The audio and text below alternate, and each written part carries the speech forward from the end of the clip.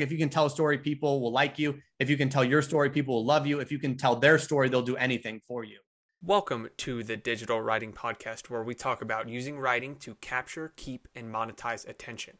If you're looking to build an audience, start a business, and scale yourself online, you're in the right spot.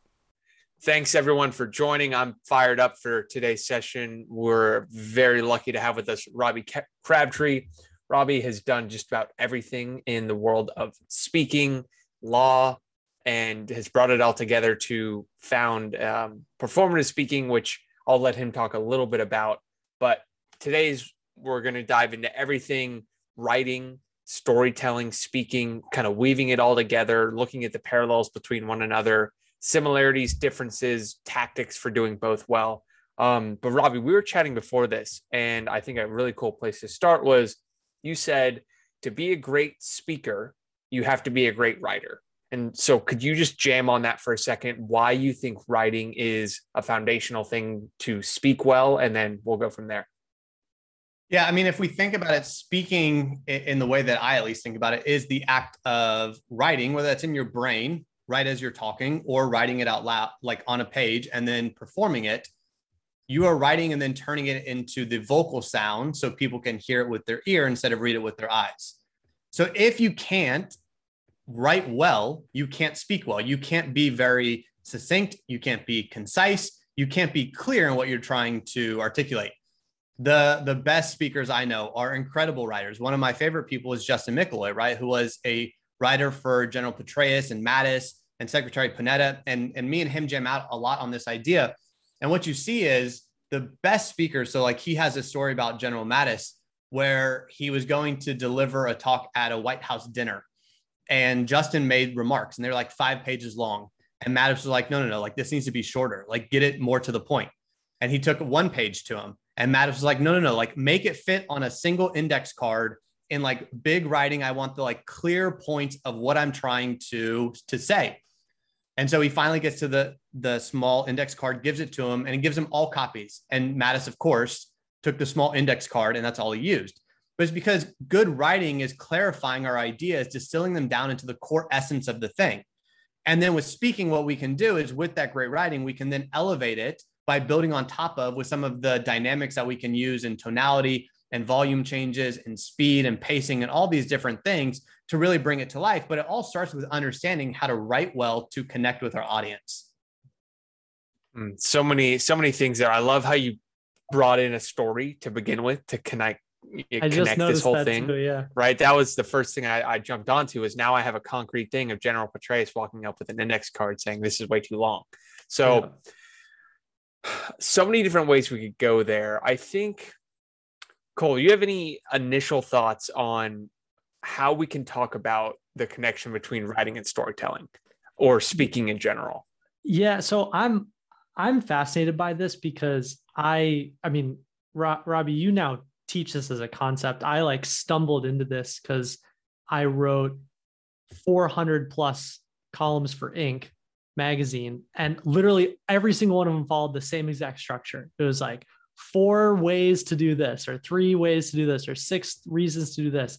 And I noticed how much that changed my speaking, because then I just inherently organize things in my brain in lists. And anytime you give someone a list, it's very easy for them to grab onto and all these things. So my first question is, do you practice speaking by practicing writing and thinking first? Or when you're trying to get someone to understand these concepts, like, do you come at it from the voice perspective first, or from the thinking and language perspective first? So I love this idea when you're talking about these lists and these ideas. What I like to call that as a speaker, oftentimes what we're doing is we're signposting for somebody that we're talking to. And we're saying, hey, I'm going to give you these 3 things I'm about to talk about. Here's the first one. Mm-hmm. The second one. Here's the third one. Because we have to realize when we're speaking, it's somebody's just listening, right? So they don't have the ability to go back and reread something, which is a lot easier in writing. So like there is actually a different challenge in speaking because we have to make it anchor into their brain, if we will, so that they can easily follow and digest what we're having to say. And so like when you're talking about this list structure, that's kind of why that resonates with you as a speaker, because it's an easy way to help the listener categorize and store that information so it's memorable. When it comes to this idea, though, about are we focusing on voice? Are we focusing on the writing? I like to think of it this way. There's kind of 3 stages that I think most speakers go through. The first is we want to make you sound like a competent speaker. That means just simply dealing with ums, likes, the basic things that you need to do well. So when somebody listens to you, they give you at least a moment of kind of credibility and of interest to see, like, do I care about what this person is saying? Like, that's step 1. If we don't have that, your content could be great, but no one's going to pay attention. Because the truth is, people judge your competence based on the confidence and the way that you sound. So if you don't sound like a competent speaker, guess what? Your message could be great. You're not going to get listened to. Unless you're a celebrity or a well-known figure, you can get away with some of those things, right? The second phase is then we've got to figure out how the content plays in. And this is the piece where we actually go much more back to writing and thinking through the strategy piece. I think this is the biggest piece that most people miss when it comes to speaking, is the strategy piece of how do we actually think about structuring our talk, framing it, putting these pieces, these rhetorical devices into them to make them resonate. Like, if you basically say the word because and you say something after it, people believe that first part more simply because you said because and followed up with something. As a trial lawyer, one of the things I would use is anytime I was in a case and I wanted them to remember one main point that I thought was like this, just like core essence of the argument I was making, is I would say this: the simple truth is blank, and fill it in. Why? The simple truth is this signpost, this highlighter, this rhetorical device that I'm giving them of pay attention to this. This is important. And I'm breaking it down. You can't argue with something if I say it's a simple truth. And so we start thinking about, like, but where did I get that? I got that from writing a bunch and realized what points people were picking up on when I'd write and what resonated with them. So I then started using that in the way that I speak. And then the third piece is, once we have you where you sound like a competent speaker and you understand the strategy piece, now we're actually developing you into a great speaker. And that's where we get into things like MLK's pacing and cadence and tone, or JFK and the way that he used rhythm and broke it up and used very slow pacing to deliver things, or Jamie Foxx's storytelling ability. These are the pieces that third stage really brings in, those dynamics and what I call musicality as a speaker, which is also something when I write, I try to bring in music into the way that I write. So somebody reads it in a way that it brings it to life off the page. Okay. So I have a few, go ahead. Actually, go ahead, Cole. I just want to point out, there's a couple of things that I noticed there. So one is, you framed it by signposting what you just said, right? You're like, these are these 3 things. So you signposted it first, and then you got through the first one pretty quickly. And then your second point, actually, you went off kind of on a tangent and told a story, and it went on for a little longer. And by the time you got to the third one, I had actually forgotten what the first one and the second one was. And so you then repeated, once you have this and once you have this, now I'm going to give you the third one. And it's so interesting, just like really closely listening to the way that you talk and the way that you are framing things. It's all like writing best practices. It's all like, it's the same exact thing. You're just hearing it versus you're writing it. Yeah. My take was, you laid out 3 things here, and I'm trying to look at them from a speaking perspective and then dig into the writing side of it. So the first is basics. Ums, buts, likes. I think that in the writing world, that's punctuation, words, like very, very simple things. And then it's strategy. It's big picture. What am I saying? What problem am I solving? What value am I delivering? And then you think about tactics. So step 3 was you're doing the 80-20 correctly, like the big things you have right. Now we'll tweak with cadence. And I really like that, because I think a lot of writers will skip inverse. that middle, right? They're like, I want to do tactics. What time of day should I post? What note-taking app should I use? What for, like all these 5-6 different things, and they skip strategy and they skip basics. And so they're not even getting read in the first place. I know you talk a lot about this, Dickie. You're a big strategy person. Like, you like to think in those principles because that's really where you get the biggest benefit. And I do think so many people rush into wanting to sound like their favorite speaker, right? They want to just do that, or they want to write like their favorite writer. But you skip this big portion where you're like, how do I actually do that? How do I make sure my messaging is clear? And I kind of have like a way that I think through this when I'm writing or when I'm speaking. I'm essentially doing it for me and one other person. And if I can connect to one other person and I'm happy with the speech or happy with the writing, I've won. And the example I love for this that I use is if you've ever seen the movie or you went and saw the play Hamilton, the character who plays King George, when he's delivering one of his big songs, he is just staring at one single person in the audience as he is delivering that piece. And it is captivating. And if you don't think in that moment that he has captured that person's attention where they are just like absolutely floored at his performance, you'd be crazy. But the interesting thing that happens is because he's so dialed in on that one person, everybody else starts tuning in even closer. Like, what is going on? What is it about that one person? And so when we write or when we speak, by focusing on me plus one other person, our messaging actually becomes far stronger and attracts a lot more people of like, why are they so clear in what they're doing? It's because you understand the strategy of what you're trying to achieve with that piece you're writing or with that piece that you're speaking. Yeah. One of our core principles is write for one person. And it's the internet guarantees that if you can connect with one person or solve one person's specific problem, the scale, there's thousands of others with that exact same problem. So I really like that idea of specificity almost, where in speaking, you can be very specific of my goal with this speech is to find that one person in the crowd who I know I'm going to have a direct connection with and is going to resonate with my speech. And the byproduct of that is everyone else that's listening or everyone else that's reading with that same problem. It's going to speak very clearly to them. Yeah, there's everyone's kind of familiar or has heard of Hemingway's iceberg principle. The iceberg principle is, you only see the tip of the iceberg. That's what you see. But in the text, you feel the weight of the whole rest of the iceberg that you can't see under the water. And a lot of people don't actually really know what that means. They've heard of the principle, but what you're pointing out, Robbie, and just to explain, the iceberg principle is basically, it's all like the subconscious nuances that are happening. And when you're talking with one person, whether you're writing or you're speaking, you understand like what their fears are, what their insecurities are, what questions they have, what their hesitancies would be. And so when you're only talking to that one person, all those little subtle dynamics come out that make the interaction so much more interesting. When you try and write something for everyone, you lose all of that because you yourself don't have any awareness of what those subtle dynamics are. So I just think that's such a fascinating thing to point out of you're almost better off it's like if you're going to write or speak something around self-development, don't think of, I want to help every human on earth. Think, I want to say this to my friend Jane, who I know has been struggling with this and she's had a hard time with this, and just write it for her. And then all of the Janes in the world will go, this is me.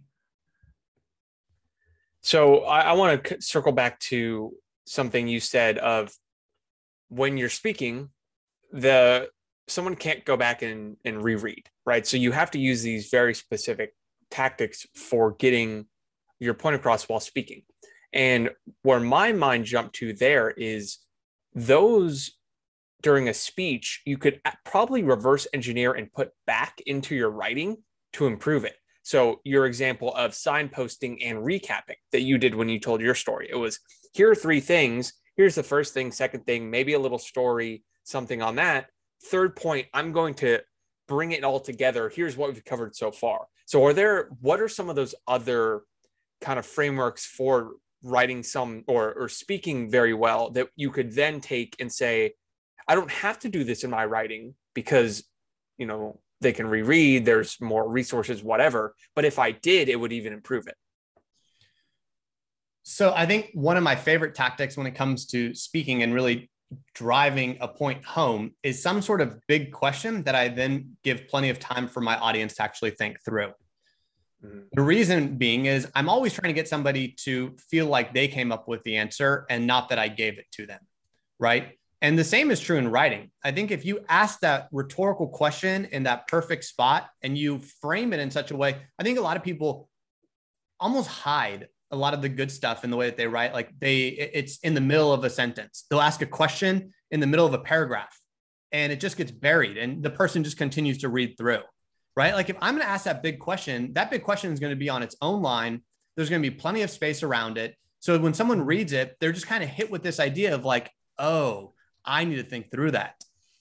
But oftentimes we're uncomfortable with this idea of, well, if I don't keep them reading, they're going to stop. Or if I don't keep speaking to them, they're going to stop listening to me. I think this idea of giving people room to breathe, whether it's in writing or speaking, is so incredibly important. It elevates our words. There's a great comedy clip from Trevor Noah when he's basically talking when Nelson Mandela met Barack Obama. And it's a skit. But as he's talking about it, Nelson Mandela is talking to Barack Obama, and it's obviously Trevor Noah, but he's saying, you want to make people feel like the words you're saying are the very last words you're ever going to utter. They should be slow. There should be lots of pauses. There should be all this weight and drama behind them. And when we write, this is where I think structure and the way that we're being very strategic in the way that we set it up is so important. So again, giving the reader room to take pauses, to think, to trust them that they're going to continue reading on is extremely valuable. Then things, like I said, the simple truth is highlighting that. I think, one of the things I love in some of the writing I think I've seen from you, Nicholas, is the way that you use structure to create interest in the way that you write. And it's not just like long sentence, long sentence, long sentence, long sentence. It's like mix it up. Use like almost staccato bursts. Think of music when you're writing. I think as a speaker, one of the ways that I make it stand out, Dickie, is if I can create music when they're listening to it, it triggers the creative side of their brain. And so they store it much longer. Think about your favorite theme song. The Fresh Prince of Bel-Air, if you grew up like me, you probably still know that song. The other day, I made a reference to Captain Planet, and I immediately started singing the song. Amazing show. Right? I bet you know the theme song right now as you're like, amazing show, right?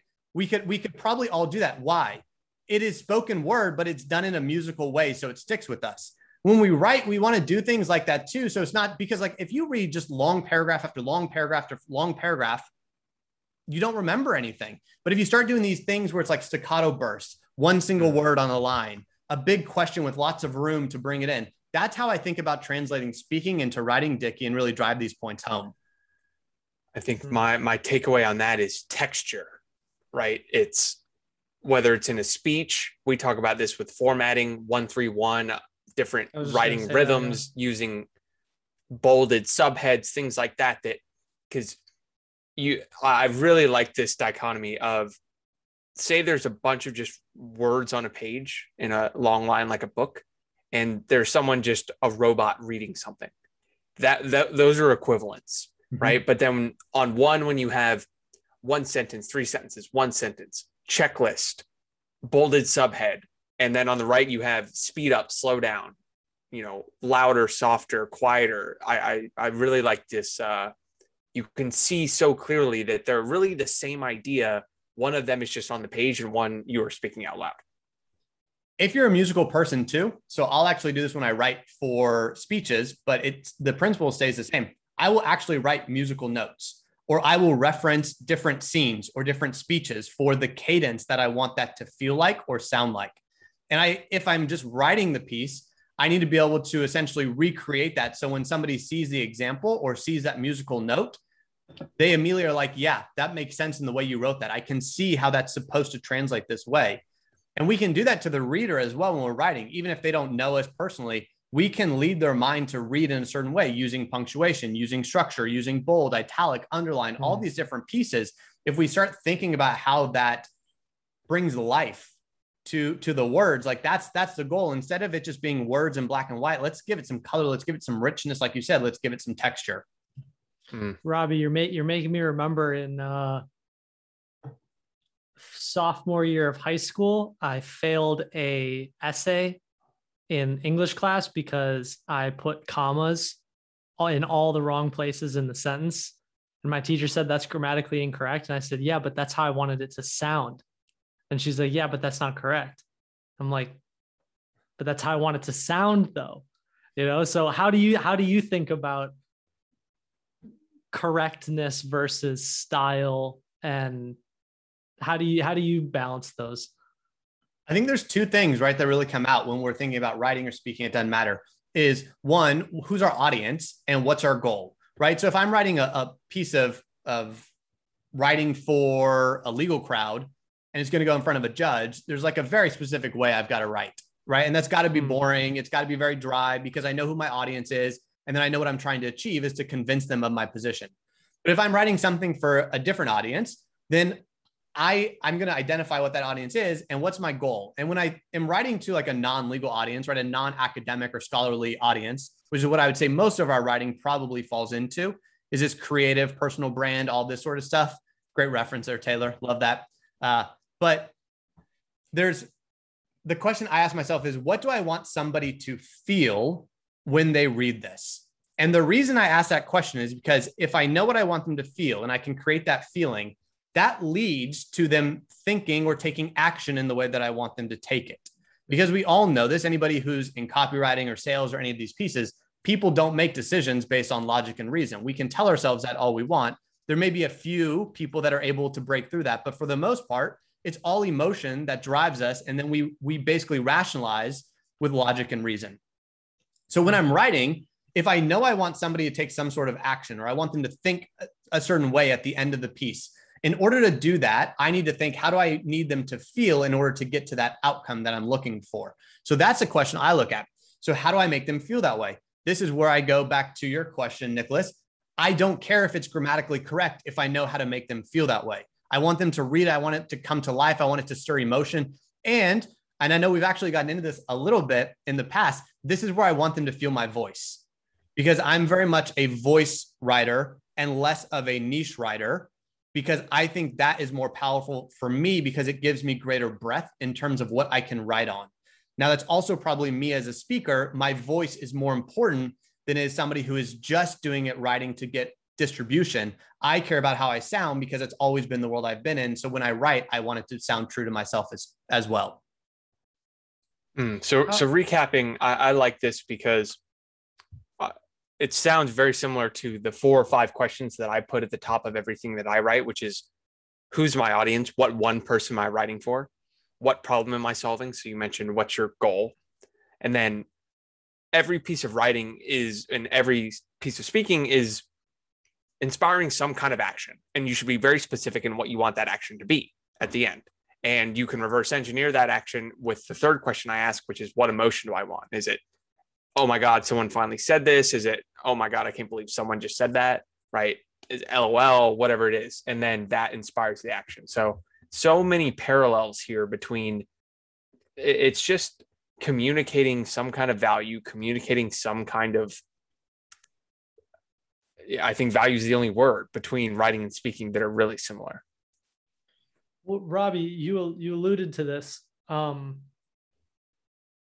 What do you do when someone goes, I really want to speak like someone else? You know, is there a time and place where imitation's encouraged versus at a certain point you got to spread your wings and do your own thing? So, I mean, the first question is, can that person actually pull that off? Right? Like, sometimes we just got to be realist. I wanted to play professional baseball. That was my goal.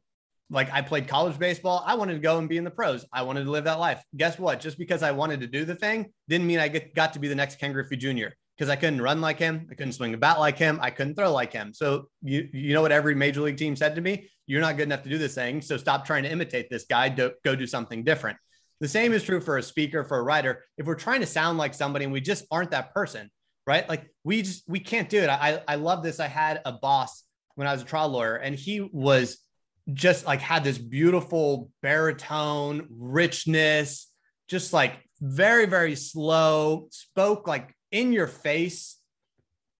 And it worked so well. And I'd watch it and be like, I wish I could do that.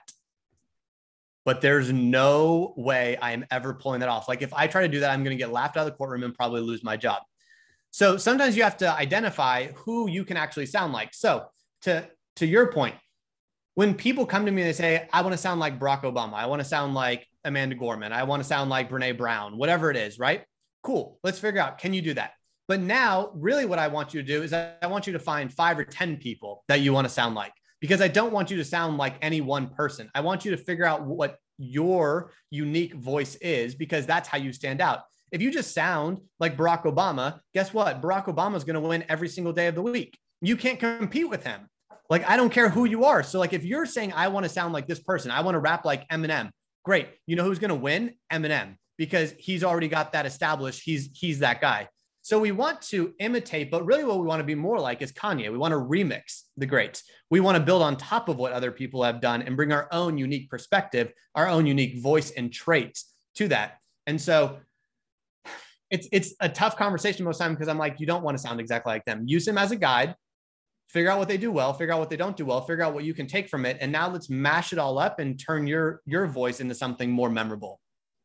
Yeah, it's my framework for this is anytime you kind of step into a game, you want to look around and see who's playing it well, which is study the great speakers, study the great writers. But then it's all about that plus your secret sauce somehow, right? It's your unique that there's no way to compete with you, because you modeled after them, but you say it in this way, or you have this quirky way of doing it, or this unique formatting. And we say the voice, content, and format are the three things that you can vary with your writing. And one of my favorite examples of this trying to copy is, Cole, you've shared this picture before of when Mark Manson first published The Subtle Art of Not Giving a Fuck. He was the very first person to use fuck in a book title. And then Cole posts underneath this is being original and doing your own thing. And then this is copying it. And there's like 15 books all with the same kind of thing that came out a year and a half later. And I bet they did well. Like, they probably didn't do poorly, but they say that book, like Mark Manson's book. Right. And so if you're speaking, it's, that was a good speech. You sounded like someone else. And that's really what you want to escape, because you can't win a game that you're constantly being compared to someone, like you said, Eminem, etc. But Kanye, that's my favorite. That's a tremendous example, because who's Kanye like? Nobody. Everything is a sample. Like, he just pulls from other people and builds on top of them. And so like, he's playing this really unique game where he's playing into nostalgia a lot of times, where we remember like that underlying song and it takes us back, but there's this new twist on it. So it does a ton of like really interesting things to us. And we can do that also as communicators. So if you're writing, you can play into some of these nostalgia pieces. It's one of the like most powerful emotions that we can pull on is, can you take somebody back to their childhood? Can you take somebody back to a trip or an event that they've lived? There's that great scene in Mad Men where Don Draper is talking about the carousel, right? It's a time machine that takes us backwards and forwards, and we relive this. And anybody who watches that scene immediately comes to life and like understands how that feels, because they've felt it themselves too. Writing, one of the ways to really like sink your emotional hooks in is to think through, what are some of these like universal stories that people have gone through? How can I tell mine in a way that my audience will see themselves? And this is like one of my one of my biggest tweets, right? I was like, if you can tell a story, people will like you. If you can tell your story, people will love you. If you can tell their story, they'll do anything for you. And it's the idea that if we tell this story from our perspective that we know is going to resonate with our audience and they're going to see themselves in it, like, you basically have them eating out of the palm of your hand to do whatever you want. So like, as a writer, take them back on that nostalgia train, and you can essentially get them to go anywhere you want them to go. Oh, see, Robbie, you found an even better way of saying, we say this all the time, you're not the main character, the reader is the main character. And that's what you're saying, right? I mean, if it's not about you not talking about yourself, it's about figuring out how to talk about yourself and your own experiences in a way that really accentuates and highlights the reader's experiences, the listener's experiences. So are there ways what are some storytelling techniques or frameworks that you help or give people that allow them to figure out? Because I've noticed people just struggle with this, right? They sit there and go, I've got a gazillion stories. How do I know which ones to tell, which ones not to tell, what's valuable, what's not? I mean, that's the trick, right? Figuring out which ones work. Some of that's just testing, to be honest. It's just testing with an audience. We can learn so much from comedians. The way they test sets, I mean, they'll test sets for a year before they ever actually go on tour to figure out what resonates. Like if somebody like a Dave Chappelle or a Kevin Hart, these people who are super successful comedians, spend a year testing their material, like, why do we think that we're going to have it figured out on the first take? We write a story and we're like, that didn't resonate with people. I guess, like, I don't know what I'm doing. They'll go and scrap their entire set because it doesn't get enough like laughter, or it's not even one of the best things they'll say, it's not the right laughter, but you can tell a difference between the type of laughter. And so I think there's this rush to get it right. And sometimes it just takes time to work through that. So what do we do to connect with an audience when it comes to storytelling? So my favorite framework is what I call a go-to story. It's a simplified version of the hero's journey, because I believe the hero's journey is fantastic, but it is way overcomplicated for most people who are trying to deliver a story.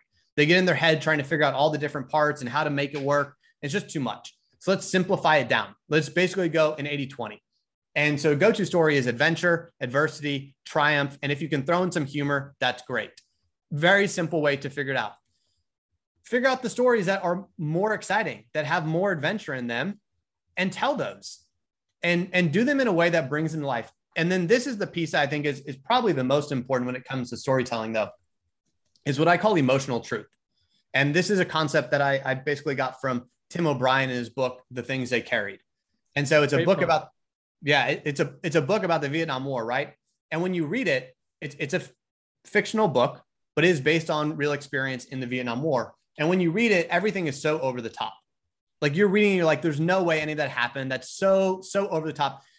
But Tim O'Brien said the only way for the audience to read it and feel the same way that the soldiers did in Vietnam was to go that far over the top. Because in those moments in Vietnam, that's how they felt. They felt like everything was so over the top, just like we're reading it. So as a storyteller, when you're writing, oftentimes people will deliver what I call factual truth. But the reader doesn't have your insight. They haven't lived your experience. So the story doesn't resonate on that deep level like it did with you. So you've got to figure out ways to make it emotionally true. So when your audience reads it, it brings it to life. And all of a sudden, then they can connect and be like, I've been in that same exact situation. Like I remember when I had my first surfing mishap too, or the first time I tried to do that, like that workout routine, and I was on the couch for the next 5 days. Like simple things like this bring it to life. And that's what we're trying to achieve. It makes me think of all the times I've told stories around the dinner table, and my siblings have been like, you're exaggerating. And I'm like, well, yeah, but also like you're going for the feeling more. You're exaggerating a bit. You're staying true to the facts. And the other piece too that I'll say around storytelling is oftentimes you can blend stories into kind of like one, like say you have 2 or 3 travel stories from a trip that you took to Japan. You could blend those together if there's one major takeaway that you're trying to get the audience to feel. It's still emotionally true, and it's not factually inaccurate as long as you're not trying to be like, this was all just like one chronological story. But that's another way to bring it to life, where you blend your stories into a mixture so that you can connect more and make the audience see themselves in that story that you're trying to share with them. Because at the end of the day, no one has lived the exact story that you've lived. So what we're trying to do is we're trying to hit it close enough to the audience where they're invited in to say, I've been through that same thing, and basically let me tell you more. My mind's spinning. Don't let it spin. Don't let it spin, Dick. You can't. We got to. I know.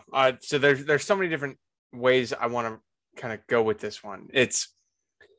So one thing we say is that really there's, with any idea, there's kind of 4 ways to say it. There's something actionable, something aspirational, something anthropological, or something analytical. And storytelling to me fits very nicely in this aspirational, where a lot of writers can leverage their personal story, whatever topic they're writing about, really explaining maybe how they came to know it. And so I'm interested in if you were advising a writer who is maybe sharing something. I'm trying to just connect this to the writing piece of, I don't know the best way to ask this.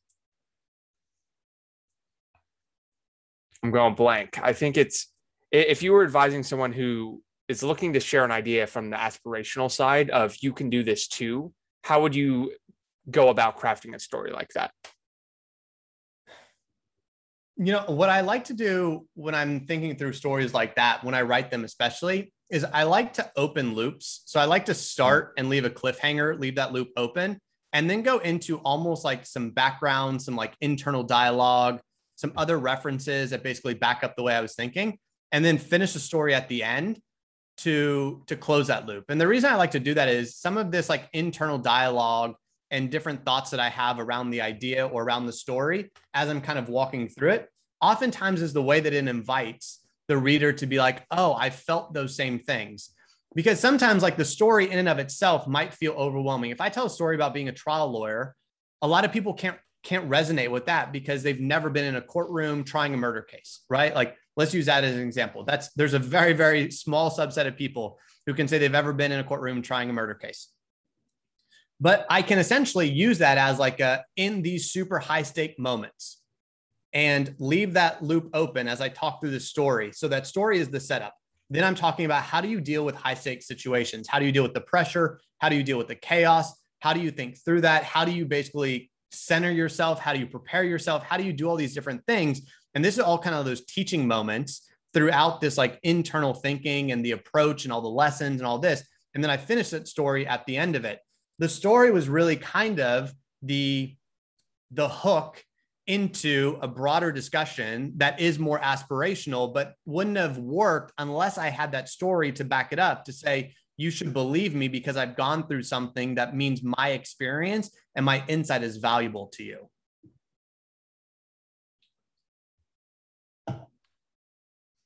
It's a way of showing credibility while making your point, I think is kind of the way to think about that one. 100%.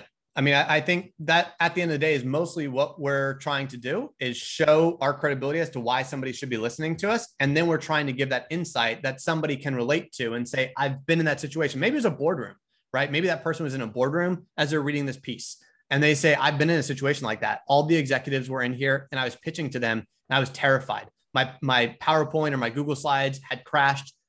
The CEO was like yelling at me, like, why aren't you doing the presentation? What's wrong with you right now? And all of a sudden, what do I do in that situation? Somebody can think through that. And then if they're reading through this and I'm saying, here's how I got to the point where I felt very comfortable arguing in front of a judge who's yelling and screaming at me, they say, oh, this is something aspirational that I can reach too. And so that's how I like to kind of think about it, Tiki. It's almost the emotion that you want them to feel, and you're telling it through, that's your story lens, is if I'm looking for them to feel, to recognize that feeling of unpreparedness or that feeling of imposter syndrome or whatever it is. And then I think that's kind of the North Star of whatever aspirational story you're saying is. I liked your point on very few people, if you are trying to say how you learned how to do, talk slowly or whatever it is, whatever principle you're talking about. And I was a trial lawyer and go into this big thing of like, oh, I was in a case. Most people are going to kind of turn their ears off. So it's finding a way to present the emotion, maybe at the beginning, so they know, almost prepped for what they should be feeling. And I think that is a good nudge, both in the writing and speaking world, of getting the reader to feel a certain way. We say this in our headline sometimes of, you can put a headline out there that's like, I just ate, I think it's 6 pints of ice cream. Here's what I learned about loving myself. And here's what I learned about self-control, right? Very two completely different headlines that are going to completely shift the way a reader comes into the piece at all. It's almost priming them in that way. Yeah, it's just the way you frame, right? It's that frame that you're bringing somebody into it. If we think about framing, like Tyrion Lannister was fantastic at framing in Game of Thrones, Harvey Specter in Suits, like you can watch these people and figure out like, how are they framing situations and turning weaknesses into strengths? Or in your case, how are we framing what we want the reader to feel when they first come into our article? And that's through that title, that headline, that thing that really grabs their attention and kind of sets them on that path to actually pay attention to it. I think one of the problems people have when they're trying to tell a story in writing is they oftentimes will just tell a story from beginning to end, and they'll oftentimes give way too much context. So one thing to keep in mind when you're telling a story is drop somebody into it. Think about like the best cold opens you've seen, whether that's The Office, It's Always Sunny, Parks and Rec. They just put you directly in the action. You can think about movies, Fight Club, Star Wars. You can go to television, Breaking Bad. They start in these really high tension moments, or they just drop you directly in the action. And we figure out the context that we need along the way. But too many writers want to back up and give context in the story. And guess what? Nobody really cares. So they're not going to actually let you talk to them.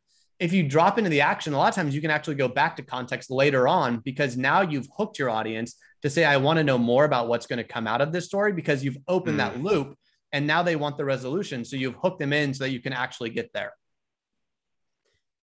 Robbie, I'm curious here because you do a fair bit of writing. So how do you think about writing in the context of the work that you do, as opposed to investing all your time into creating content that's more voice focused? Like, how do you, like, what's your rationalization of, I'd rather write this than I'm going to go create a YouTube video or I'm going to create a podcast?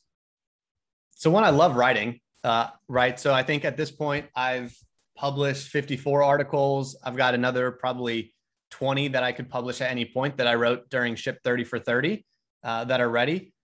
It's interesting because, so I'll say this, actually, one of the articles I wrote during Ship 30 for 30 was around like sales is not a bad word. And I wrote on this. It ended up landing me on a podcast that has like 200,000 subscribers to it. And so for me, was that one article I wrote super high leverage? Absolutely. Like that put me in front of a ton of people where then I got to show off my voice and my thinking and my speaking. So there are clear kind of benefits that I get out of writing. Also, I love writing. It helps me clarify ideas. And so I think one of the things that allows me to be very clear when I speak is the fact that I have written so much. So I know how to clarify an idea. I know how to build an argument. I know how to build cadence in the way that my words are. I know what generally resonates with people. I know phrases. I know all this sort of stuff because I'm constantly doing it in the written form, which I think is, in a lot of ways, for me, harder to create emotion than it is when I'm speaking. So if I can nail it as a writer, I can absolutely nail it as a speaker. And it just makes me that much more clear. And then it allows me in extemporaneous speaking or impromptu speaking situations, because I've written so many pieces, I can just keep track in my head very, very easily what I want to say in a structure as though I'm looking at it on a page that I'm going to write out. So this is something we're playing around with too, because we'll find ourselves in these live sessions and during Ship 30 kind of talking around a framework that we're circling it, but then you just need to put a name on it and write it down and explain it. And whether it's an atomic essay or a blog post, and then it's like a new piece of software that every time someone asks about, how do I figure out stories to write about? Boom, I'm talking about this 2-year test thing I'm saying. And what's a framework for thinking about my headline? And for a while we'd explain it, but now we're calling it the 1 ship rule and a bunch of different things like that. I think it resonated when you said that when someone asks you something that you've answered via written word somewhere, it just pops into your head and you could go on for hours right away, because you know right where you're going to jump off to, all the questions people have asked you when you published that piece of writing back whenever you did, as potential jumping off points. It's like a pathways unlocked that you didn't even know was there. But that resonated heavily with me, of once you write something down, it's raw material for you to talk about forever. It's also just so easy as we get more and more inbound requests, right? For our time, for suggestion, for advice. Writing is one of those easy ways for me just to point people to this thing. Like I wrote a piece I work with a lot of founders, right? And I wrote a 2,500 word article about, here's my process for how I write a storytelling pitch for a founder. And I just publish it. And lots of people will come and ask for advice. I'm just like, here's the article I wrote, go read it. Now I don't have to have conversation after conversation after conversation around that idea, because I published it once and now I can just share it time and time again. And it's an asset that I can continue to use. And to the point of why not all speaking, because some people just resonate more with writing and reading. Some people like that format better. So I need to have a diverse set of assets that I can point people towards. When I'm on a podcast or a webinar, I need to have that, but I also need to have written material that people can use. I also need visual content, right? Like that's important too, because everybody kind of learns and understands things differently. And so I think a lot about that. And to your point, Dickie, the framework thing, if you can name something, it's so important. That's why I have go-to story. I've got different frameworks for extemporaneous speaking, impromptu speaking. I have the performance speaking framework. Like I just named a bunch of things because it makes your life so much easier. Just like, here's the framework, go do it. And people will implement it time and time again. And it makes your life so much easier. Yeah. You pair a framework with a named and claimed framework with a story, and that is just etched into someone's gray matter forever. Yep. 100%. But you got to name it something. Otherwise, if you don't name it something, people just go, remember that one thing Robbie once said that one time? It was really helpful, you know? Yeah, that's why I just like performance speaking framework, go-to story framework, origin story framework. I have like a CRS framework, like some other ones like SPF, like some are just like initials because easier to do, but you start naming things. And that's, I think one of the hard pieces is you get really good at a thing. Like y'all are great writers. You get really good at it. And then you have to figure out, how can I take the things that just like I know work and translate them to a more broader audience and name those and teach them, distill them down in a way that other people can then start using them. Yep. All right, do some questions. Yeah, let's save. I think we got about 10 minutes left. So why don't we drop some questions in the chat for anyone who wants them answered? Cole, do you have any immediate questions that come to mind? I love this question, Robbie. We've gotten into it on Twitter about this. How do you define voice? What's your definition of voice? My definition is when somebody reads my writing, they should know that's Robbie. And love like that. Nobody else should be able to sound like me. When somebody reads it, they know the things I like. It's my personality. They're like, it sounds to me when I read it like Robbie is talking to me. That's what I look for. So have you ever like really tried to reverse engineer and pick apart, like, what are the variables that would make up your voice or would make up someone's voice? So I know what makes my voice when I write. You've seen a lot today, right? Even in terms of how I drop a lot of examples from pop culture and from different scenes.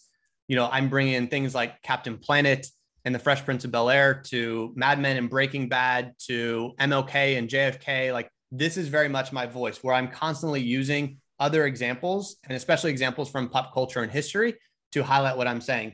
Then there's a lot of, like, I'm not afraid to curse a little bit. I'm not like, I use very clear structure. There's lots of short sentences, lots of different dynamics. So it sounds musical when you read it. And so like, as I look at my writing, it's very clear. It's also pretty playful. It's pretty informal. I use a lot of contractions. I use a lot of slang. I'll throw in y'alls. I'll do things that are true to me instead of trying to be this like prim and proper writer that's just trying to get these ideas out there. So that's kind of how I've thought about it, going back and looking at my writing. Cool. Steve's got a good one here too. Yeah, good question. Yeah. What's the one thing that took you years to figure out that makes you a great storyteller? Years to figure out. I think honestly, the biggest piece of this is how powerful choosing your moments of silence are, and that most people only choose to use silence at the end of something. Oftentimes, your strongest way to use silence is actually in the middle of like a sentence. Essentially, what you're trying to set up is, stay tuned. I'm about to deliver a big piece to finish off the sentence. And it almost makes that second half weightier to what you're saying.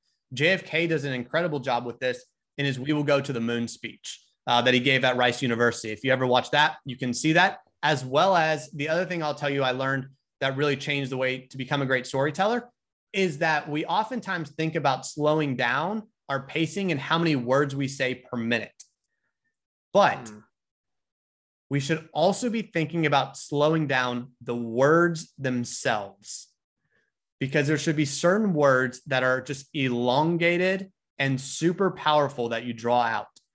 And in these moments, you can create so much drama by combining that slower pacing of the actual word and those big pauses where people will just, I mean, like virtually every trial that I tried as a violent felony or child abuse prosecutor, and then also defense attorney, I would make people cry. Not because I'm going in trying to make it, but I wanted my words to have that much weight behind them. I mean, I'll never forget one of the worst child abuse cases I ever had. I delivered so slowly. I opened up by sitting in the witness chair for 30 seconds in silence. by the end of that 30 seconds of silence, there were 3 jury members who had started to cry because they recalled basically what the witness had basically gone through up on that witness stand. That silence did all the work for me. And then everything I said in there was super, super slow. So there was just tons of weight behind it. And I'm telling his story. I'm telling the story of his past, the present, and where the future can go. And that's another piece I think storytellers need to remember is you're not just telling a story that's stuck in a moment of time. Stories are living, breathing things. We want to show how it played out in the past, how it affects us in the present, and where it's going to take us in the future. And if we start thinking about these 3 different ways, these 3 different roles, we really start to elevate these stories to do work for us long-term. Reminds me of the Mozart quote, music happens in the silence between the notes, not the notes themselves. So I love that. I love that. That's amazing. Now you're also making me think too, we talk about this in Ship 30 a ton, how you can play with formatting, but combining this idea of voice and elongating words and phrases and white space with formatting, you can do a lot visually to tell a reader, I want you to get through this quickly, and I want you to pause here, and I want there to be emphasis here, and I want, I think that's a really cool concept. Jan's got a good one. Yeah. Is there a difference in writing to prepare for a speech presentation versus a written piece that you plan on publishing? Yeah, I mean, there's definitely a difference. When we think about things we're writing in terms of a presentation, we obviously have different tools that we can use. So body language, facial expressions, movement, all that sort of stuff that we don't have in a written piece. And so I think that you're having to think through those. I think oftentimes, in all honesty, I can get away with like a written piece to me needs to be much more polished than does a presentation piece I'm going to go into. And that's more just because I know that I have more tools at my disposal as a speaker.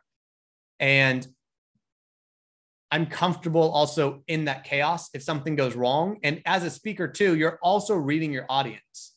So you're changing things a little bit on the fly, depending on the inputs that you're receiving. Now we do this as a writer too, the inputs we're getting, right? And I think this is one of the things y'all do so well using Twitter and using kind of analytics. What do people care about in your writing? What's resonating with them? Like, what are they clicking like on? What are they clicking retweet? What are you getting comments from? What's driving the interest? And so you are getting inputs, but it's a little bit different turnaround time for a writer. So for me, writing has to be a little bit more polished and more well thought out than does a talk, because I can rely on my audience to give me real-time signals as to what I need to dive deeper into. So when I write a presentation or a speech, what I'm actually doing is writing what I call blocks. So I'm writing an entire speech, and there are blocks I can basically move in and out of the speech depending on the inputs I'm getting from my audience. So very rarely will I ever deliver the actual speech as it is written out, because I may say, they're really resonating with block 2. I'm going to go deeper on this, and I can just skip block 3 because like they're with me. I don't need to build that up. And then I'll move straight into block 4. So you can move this around, and that's how I like to think about it. Yeah. I really like your point on the difference in immediate feedback that you get when speaking versus writing.